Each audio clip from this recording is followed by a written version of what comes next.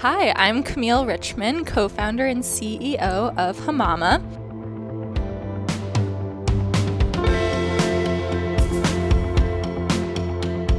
Welcome to Founders First, a podcast by 1517 Fund. This is a deep dive conversation into how exactly founders of venture-backed startups get started.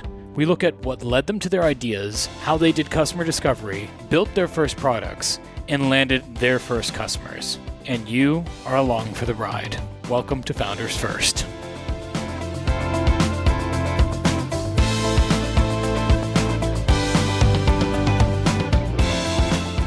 So we offer a fail-proof way to grow microgreens at home year-round with this new seed packaging we invented called a seed quilt.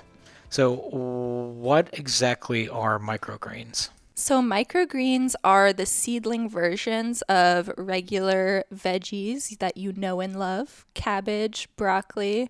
Oh, didn't get any faces there. You like cabbage and broccoli? I mean, I'm a customer of yours, so... Yeah, all right, yes. Not coming into this blind. Big grower here, expert Hamama grower. If you're telling someone, yeah, we hope you grow cabbage and broccoli, I can't imagine that might be a little divisive. Yeah, I look for like signs of a favorite or least favorite veggie. I like the spicy radish. Oh yeah. That's really good. Oh yeah. Big fan of that. The broccoli seedlings are also really good. Did you know that George H.W. Bush had broccoli banned from the White House? I did not know this. He hated broccoli that much. Wow. Yeah. I got to get some micro broccoli into his hands because that's kind of one of He's the cool dead. things. Oh, H.W. Oh, God. Oh, my God. I mean, you could, but they really wouldn't do anything. Oh, that's horrible. Into his hands. Okay, let's remove that picture. Sorry, everyone. So Hamama helps you grow microgreens at home year-round. Why might somebody want to grow microgreens if they don't already do this? Like when I first was familiarized with the concept, I thought to myself, I'm like, okay, this is like for like bougie like salad restaurants, right? Mm-hmm. Yeah, it could be. And that is really where microgreens kind of got their start. And what some people know microgreens from is that, you know, in a nice restaurant, maybe there'd be one or two little seedlings. Like as a garnish. Exactly. Just to kind of look nice, give it a little gourmet touch, but then also they're really flavorful. So yeah, I didn't actually finish saying what microgreens are. So they're the baby versions of these vegetables. So radish, broccoli, cabbage, arugula, all these different kinds of veggies. Just like you and I, they were babies once. So we're eating them as babies. Okay, this doesn't make me want to use my Hamama, but okay. Yeah. That's one way of explaining it. I love when little kids grow with Hamama and some are like, I need to eat the babies. It's very cute. But yes, the baby veggie, they taste exactly like the regular version. So the radish microgreen is still really radishy, if not even more radishy than a more mature radish. I tend to find that they're actually like more flavorful. Yeah, so very concentrated flavor. And then they've gotten more popular as more than just a garnish as well because USDA studies came out showing that they analyzed dozens of varieties of microgreens and compared the results to mature veggie nutrition info and found that they were up to 40 times more nutritious depending on what vitamins you were looking at or minerals as well. So very interesting as kind of a functional food that could be a great source of veggies for your diet. So yeah, I mean, I started using it because I eat a lot of meat and I have a very hard time eating enough vegetables. Yep. So it's a good way to like throw it on a steak or on eggs or something. Me too. I'm a vegetarian that is like not super gung-ho about vegetables, which normally means like I just like carbs, which I feel like a lot of people, it's like that's what you gravitate towards. But I kind of have a similar thing where it's like, yeah, grab a handful, put it on every meal, and kind of get a veggie serving in. And yeah, actually getting into Hamama, and we can talk about how my co-founder and I started it, but it wasn't necessarily from the kind of health or wellness side of things, because we're both engineers. It was more from a like, food production and efficiency side of things. And you didn't set out to launch a direct consumer subscription microgreen company, right? Yeah, no, but now I'm like really excited that we did, and love the kind of direct touch that we have with customers, and love being able to see the impact we're having in people's lives every single day. But yeah, just like from a personal standpoint, I feel like being in this business, I myself have just like gotten a lot more healthy around my choices, eating more other veggies too, and learning a lot even from customers. Yeah, what does your customer typically look like? Yeah, well, I think mostly people assume that it's millennials, and kind of like oh yeah, that's cute, like growing microgreens at home. That seems like a fun millennial thing to do in your apartment and wherever. And, that's certainly what we thought at first might happen, because what we also do is just make it incredibly easy to grow something and grow food at home, which the largest part of the food gardening market, at least the largest growing segment, is millennials who maybe didn't grow up gardening, don't have the skills or knowledge around gardening, and, maybe live in an apartment and don't have the resources in terms of space, etc. to would start typically growing. like kill a succulent if they actually had to garden. Exactly. And those are really tough to kill. Right. I've never killed a succulent, thankfully, but I actually know how to garden. So. Yeah. So, yeah, I think, and that's another, interesting customer segment here, Zach. But it turned out that, yes, that was a segment, but actually our most engaged customers are people who do actually do a lot of gardening already, and want to garden more. Garden year round is a big thing. So being able to do that indoors in a convenient, mess-free way. And so, yeah, it actually has turned out that our biggest customer base is baby boomer women who like gardening and cooking and care about maximizing their health.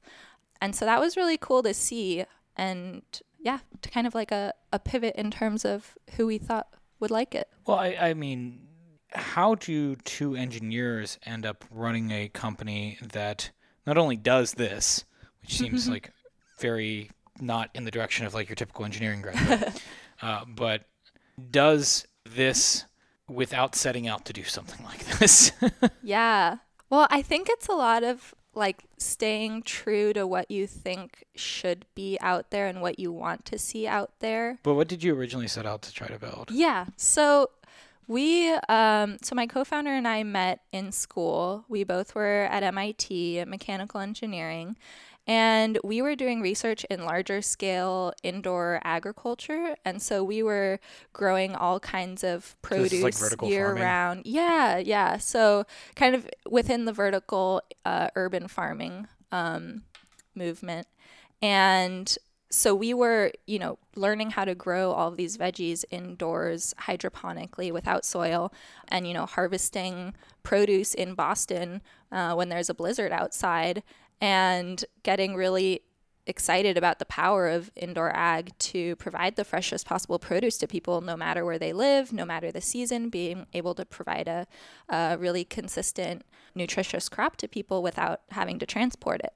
And so we ended up doing some research on a smaller scale, where we created this open source research platform where you could kind of plug in kind of parameters, see what happens to the crop on the other side, where the idea was like, hey, if we make this open source platform, people can improve on it, and then, we can create all this data to understand what makes crops do this or that. So when you say platform, you mean a software platform, or you were building an actual infrastructure that people could test on? So it was both. So it was basically a kind of desktop cube with a hydroponic system in it. My thesis was like a very simple first kind of recipe for it, where I harmed some basil to make a point that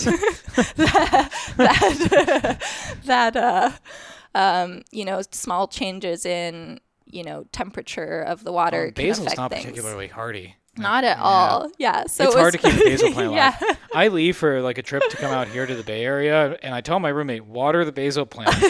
And no matter what, I'll come home in like 3 or 4 days and it's half dead. Yep. Nope. Not going to happen. Yeah. Not a Just hardy don't plant. travel. No. Yeah. Take it with you. I've I thought have about seen it. people take hamamas on the plane with them. That makes my day.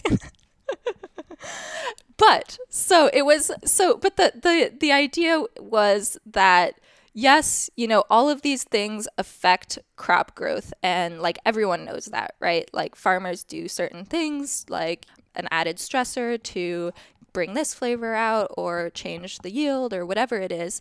But wouldn't it be cool if there was this kind of research tool where you could have all these people around the world doing those experiments and sharing that data so that you could kind of correlate, changing this does this to the yield or the flavor. So that was kind of the idea. And kind of what we'd essentially built, though, was this smart garden where when consumers or the public saw it, they were like, oh great, like a robo garden that can fit in the corner of my house and grow me food. I don't know how to garden. I want fresh food year round. Yeah, when can I buy it? And we're over here like, this is a research platform. It's like really hard to use and like it's still getting developed and this isn't the solution. But light bulbs kept turning on of, wow, people are really interested in this. So where did you find, like, were these like spouses or friends of like the users? How did they come across these? If you were using them as a research tool?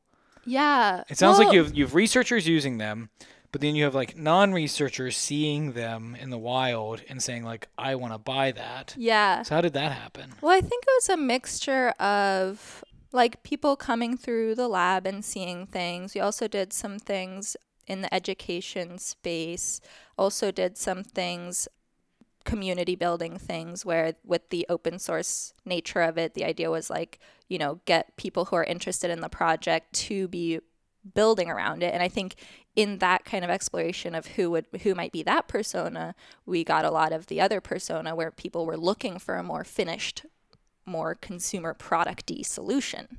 And so, yeah, I think throughout just, that was maybe 2 or 3 years of working in the space, kind of coming across those experiences in a way that started to seem like a pattern and thinking, well, this isn't the solution, but there's this interest in this value proposition. Like, what is the real way to deliver what people are looking for? And so we ended up inventing the seed quilt. I talk a little bit about the seed quilt. Yeah, so the seed quilt is a seed packaging that combines the grow media and seeds and makes it so that our customers only have to add water once, put in a seed quilt, walk away, come back in a week, and no dirt. Yep. Yeah. Super clean, super easy. So it's basically that automated farming notion that people were super excited about, packaged into a really kind of pragmatic, affordable way to deliver automated farming, where the end product is still basically status quo pricing to what you might find at the grocery store, so that it could actually be more than just kind of a novelty or hobby. It could be a way to have, this. Oh, we have ours around our nutritiously kitchen. dense. Yeah, like Yay! we actually use it. So how did you come to the realization that you could embed these seeds in fiber and totally remove the need for dirt or anything like that? Yeah, I think that, so we were already working in that space of soilless farming. So that was kind of our background. Yeah, because that's a necessary component of vertical farming, right? Yeah. Well, it's usually those are with soilless systems. So either hydroponics or aeroponics, where with aeroponics, it's a kind of a fine mist that is delivering the water and nutrients. So we'd had experience with that kind of farming. Funnily enough, I didn't do much growing in soil at all until we moved out here, and it's hard. No. Well, you know what? I don't think it's hard. The hardest part is the outdoorness of it. Yeah. Just like things it gets eating cold it. at night and And there are it's bugs cold. and- Yep. Yeah, like the real world happens. The real world. And it's like, there's bugs on here. I should do something about this. And I'm like, well, I don't know. They got to it first. It's only fair. Yeah. Just let the bugs happen. So you'd already been working with soilless farming, soilless growing, and you realized, okay, people want something like this desktop test system we have, but this is a research platform. They don't want to actually buy it. Is there a way for us to apply what we know to actually give them something that they could actually buy? Right. Yeah. And it ended up being a lot of first understanding who was interested and why they were interested. So talking to a lot of people. So let's talk about customer discovery. How did you go about that? So we walked around San Francisco, actually. It was the first thing that we did. That's perilous in and of itself. So we walked around San Francisco and interrogated people on the street. That's not unusual to see here. Though, people running around yelling at people on the street. You know what's okay? Like that happened to me 3 times in the last day. I thought you were going to say just startup wise. I was like nodding along for that. But yeah. But on that thread, we got super lucky. We were in front of the city hall during lunchtime when people are like lining up at the food trucks there. And literally the first person that we approached, we were like, hey, we're doing some market research. Would you answer some questions? And this guy was like, yes, I would love to do that. Let it out. What do you want to know? And I was like, whoa. Yeah, that's a good confidence booster. Great. Wow, I was not expecting that. So we go through our questions, and at the end, he's like, so I'm a market researcher, and here's some tips for you as you like go about on your day. It's like great San Francisco moment, right? Yeah, that's actually a good one. Yeah, it was awesome. I was totally unsure where that story was going to go. Yeah, sorry, getting a little distracted.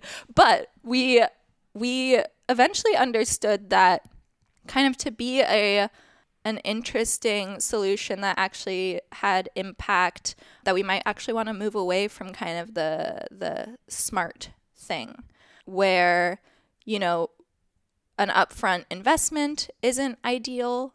And when it comes to food, people are doing the math of like, why would I grow it myself versus go to the store, depending on where you are, of course. And so, there was this kind of pragmatic lens that got flipped on when you move from academia to, all right, building a product, where these were things that we didn't have to think about before, and kind of empathize with, all right, why would someone actually buy this, and what is going on in their head? And so we realized it's not about the sensors or the smartness, it's about what those could deliver. Right.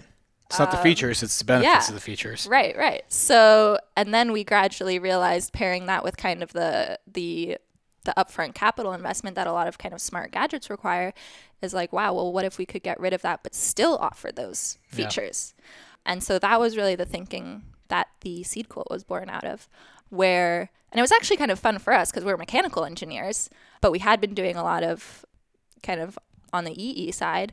So it was fun for us to go back to just like, all right, well, yeah, how could we do this mechanically or by the materials we choose, the manufacturing process that we invent to go along with it? And yeah, tons of testing, prototyping. Yeah, can you talk about that prototyping process? Yeah, basically just growing on every surface and a lot of testing different factors. And yeah, luckily with microgreens, it's so short a time to iterate. It's not like you're growing a tree. It felt like a long time because it was like a week to wait for some results. But, I would always tell myself, be thankful. It's not, the regular 3 or 4 months. So, yeah, just tons of iterating on the parameters that were important. What are some of the materials that you tried? Oh, man. So many things and form factors. Fun fact, it used to be a seed ravioli. Okay, so I'm imagining like pillow shaped kind of? Yeah, okay. yeah. I call it a seed pillow, but I like that you went for ravioli, I guess. Yeah, it's my favorite food. Hey, I can imagine if you named your product after it. Yeah. But then Quilt came from the fact that we actually went to literally sewing materials together. There's something about Seed Quilt that sounds kind of high tech. Yeah.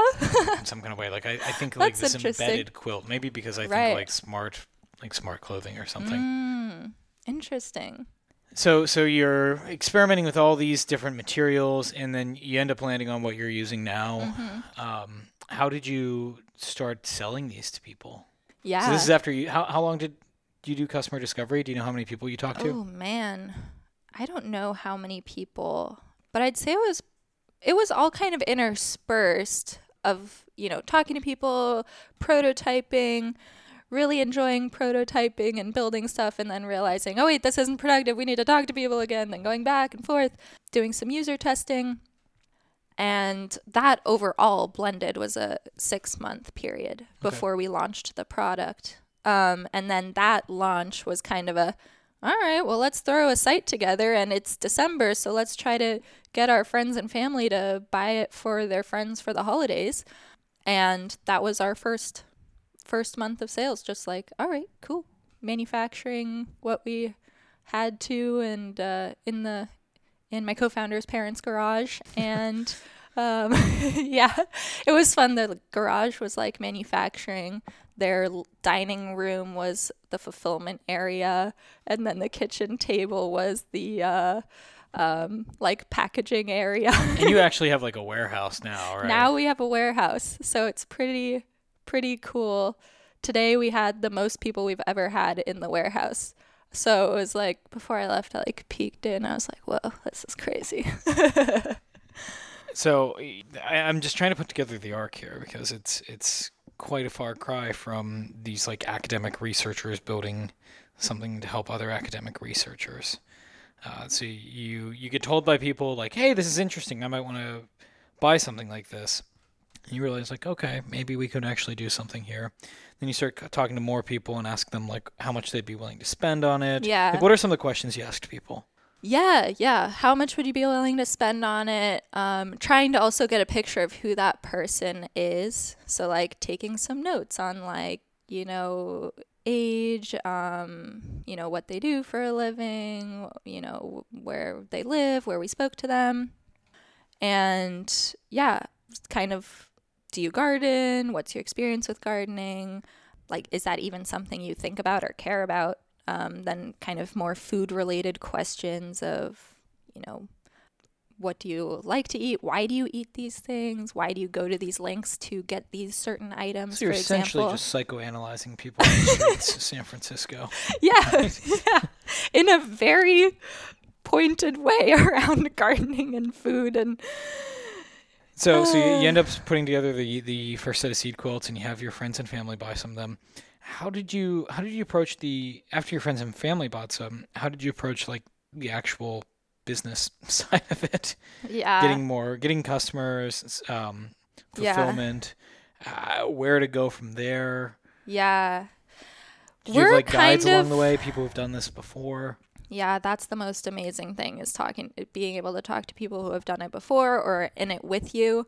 So that is huge. I think something about us is that we like always want to do it ourselves first. So, we were joking earlier that I've had friends and family members like on the chat box on your website. Yeah, it's actually I know chatting with them. Yeah, your dad and I are tight.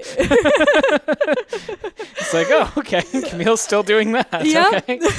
Well, the thing is too that I still carry on conversations and threads with people who like I've been talking to for maybe 2 years now, so I'll still take that ticket. Because we have 2 on customer support now, and they're rocking it. And it's amazing to have that help, because before it was in the evenings from like 6 to 1 a.m. I'd just be like doing tickets. And it was my favorite thing too, because it's so important to know what people are saying, what's going wrong, what's going right, why people bought it, why they're giving it to someone else. It's just so valuable. And so, yeah, I think transferring that over has just been amazing because I can see like how that same kind of close person-to-person experience could scale as long as it's you a have version of customer discovery. Oh, yeah. Yeah, actually. You don't just do customer discovery when you're developing a product for the first time. Totally. Yeah, no, still every day it's like, even, learning about a new use case of, I'm growing this on my sailboat because I will run out of fresh greens on day 3, and this will be my fresh greens, and I'll have like canned food, So like just weird stuff you would never have thought, and just really cool stories too. And you get to see it happening day to day. And then, of course, all of the like, I want to grow this, or it would be cool if you did this. So for product development and ideation, it's incredible. And so far, you've been building this as an e-commerce business, yes? Yes. Yeah. So, yeah, going back to how did you start on the business side, get more customers, we started with the e-commerce site that we put, the online store we put together, and then we also wanted to it wasn't a subscription at that point. So we also wanted to experiment with other models. So we tested like grocery and a garden store, and we sold at farmers markets for a really long time. And that was great too, because we could be face to face with people every week. And then eventually wanted to focus in on e-commerce, had gotten feedback at the farmers markets that people were interested in subscriptions, and tested that. And we're like, all right, let's do it. This is going. And just focus back in on the e-com subscription.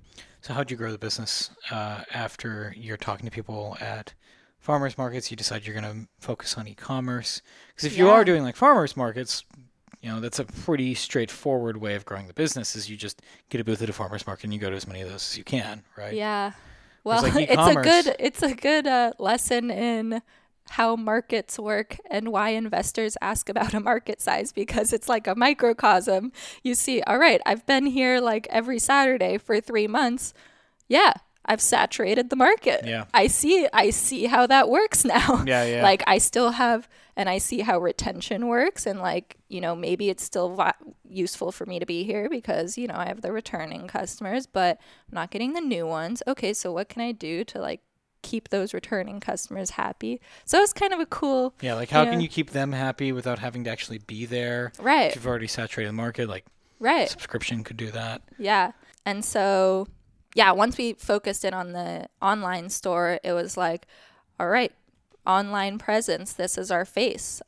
So how do we, make the brand really inviting, and how do we present ourselves on social, and how do we still Social's have those been a big part for you guys, hasn't it? Oh, yeah. So like if someone's listening to this and they're curious what a Hamama looks like, just go find it on Instagram. Yep. Hamama.com, Hamama_greens on Instagram. It's a very Instagrammable product. Oh, yeah. Yeah. So that's the best place for content and like showing the product itself, the excitement around the different parts of the growing process, and really shareable on Instagram. So we're always sharing stories from our customers. And then on Facebook, we have a group where people are really active in sharing kind of more detailed stuff. So, stories and recipes, full-length recipes, or, helping each other out with their growing setups. So, it's cool to see, there's a platform for these different kind of mediums. So for something like this, I can imagine it's very much one of these things where once you have so much demand that the demand is outpacing your supply, that's probably when you go raise money. But what was your decision to raise money? Because I've seen a handful of e-commerce businesses raise money, but it's usually from individuals, not too often from firms. Yeah. I know that one of the things that when Danielle made the decision that 1517 would invest, it was because seeing your customer discovery skills and your ability to like actually talk to customers, which is surprisingly rare among founders. Not rare among successful founders, but rare among founders. That was a big decision on our part, but what was the decision like on your part to go out and say, okay, I think this can be huge. Let's go raise money. Yeah. Well, I think there's certainly the investors who make it their area, their interest area, to invest in, you know, consumer products, because I think there's a lot of passion in it, like of just being able to build something, put it into people's hands, an individual's hands, get that feedback, see that impact in their life. I think a lot of people kind of get a high from that, including, you know, people who start those kinds of companies like me, and then investors who want to be a part of that impact. So I think it's a cool space. And in terms of scale, it's, you know, exciting too. Like every home could have, you know, 4 or 5 We mamas. have 3. Yeah, love it. Two-person household, and there's 3 mamas in it. There you go. Good ratio. So I think there's definitely that profile. And one of our other investors, Social Starts and Joyance Partners, that is a part of their thesis within health and happiness. So Because they I like think- CPG for that Yeah, category. because consumer products have this ability to make people really happy too.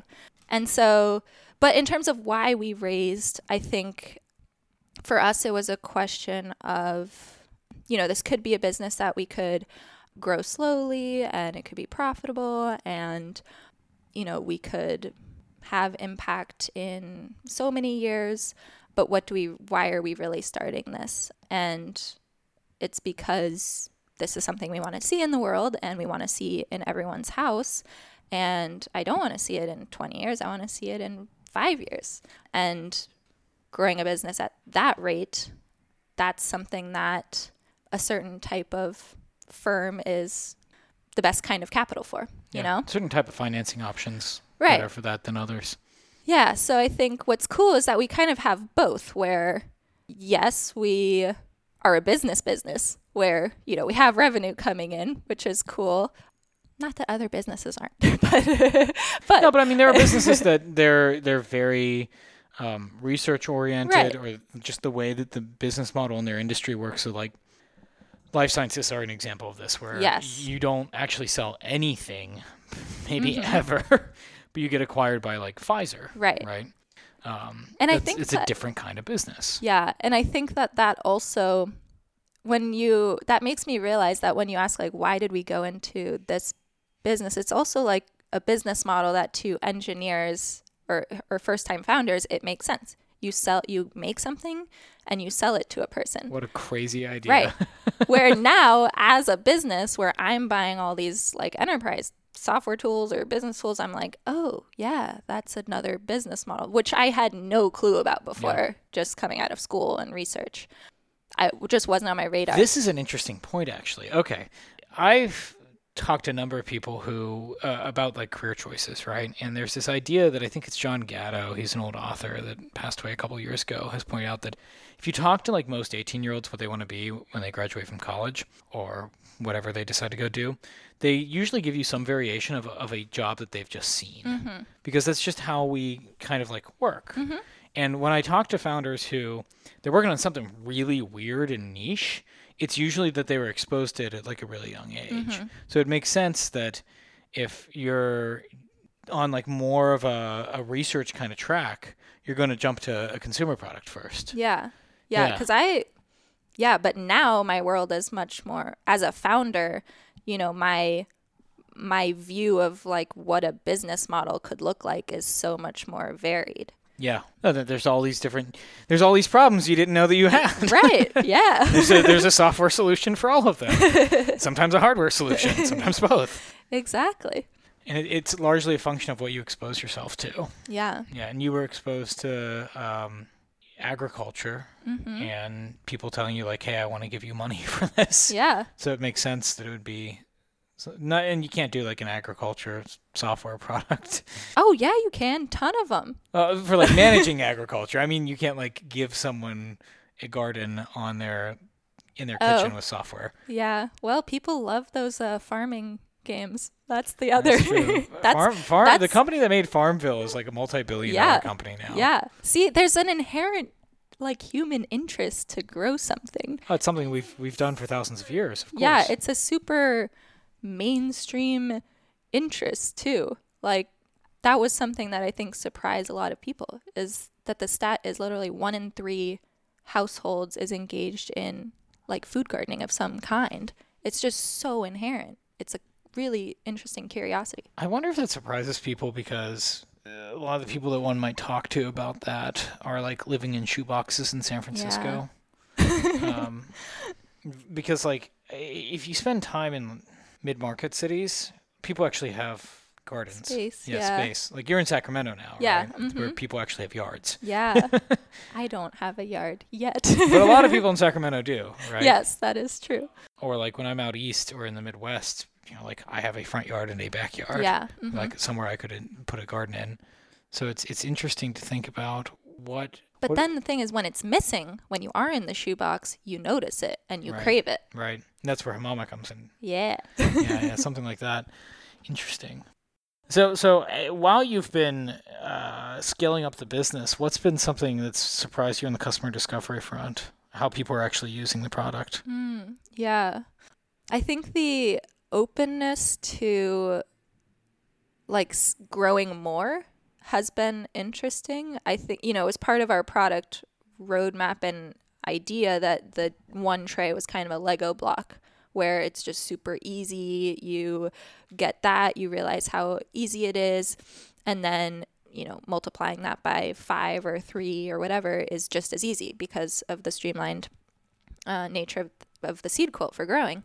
And so, before we even kind of presented that as an idea, that started happening. People were kind of growing more at once, staggering the growing cycle. I think a big one was that it wasn't as much younger people who were the primary people getting attached. Let's see, another thing like boomers is not the category I would have expected to be users of this. Yeah, but I also see like younger people don't cook as much, and that's where I see this really coming in handy. Yeah. If one's cooking, they want to add some kind of flavor. Right. But I don't want to make a whole like broccoli dish. Yeah. And it's kind of cool to see how it kind of integrates with other food products. Like I definitely see occasionally, you add it to your meal kit or this or that. But yeah, that's a good point. People who, if you're eating at home more, you're going to be looking for this ingredient more. I think another thing that was surprising was people like it for their pets. Yeah. So I'll like, maybe, once a day see a bunny eating our microgreens or a bearded dragon or a parrot or this or that, where the pet food market is super interesting, where it's like the human food market, but on steroids, because people care about their pets even more. Yeah, I've got really mixed feelings about this. Do tell. That's like, that's a whole nother rabbit hole, no pun intended. I've seen, for example, raw milk, at least in Pennsylvania. You can't buy it for a human, but you can buy it at an animal food store. Mm-hmm. And people will spend a lot of money on it for their pets. Yeah. And stuff like that. Do you have any pets? Not right now. But anything else that you want to hit on? Let me see. I kind of feel like we went all the way across and back and forth. Was there anything you think I missed about the journey? No, I really wanted to dig into your customer discovery and like how you ended up going from like engineering to running a food tech. Oh, well, that's a good point, is that there's still, I think the beauty of the engineering background is that just like wanting to build everything ourselves, like we build our machinery, we build our we can do the product development, we can do the CAD we need to get done, we can fix our website ourselves, now we're moving towards working with partners to do things at a larger scale, but those quick fixes or those things we want to test, that experiment we want to set up, that new process we want to run, it's like we're building it, and then we really like manufacturing as well. So we're running a warehouse now. And so day to day, I think, people don't realize we're still doing quite a lot of that engineering thinking, and it has helped us be able to be really lean. Thanks so much, Camille. Thank you, Zach.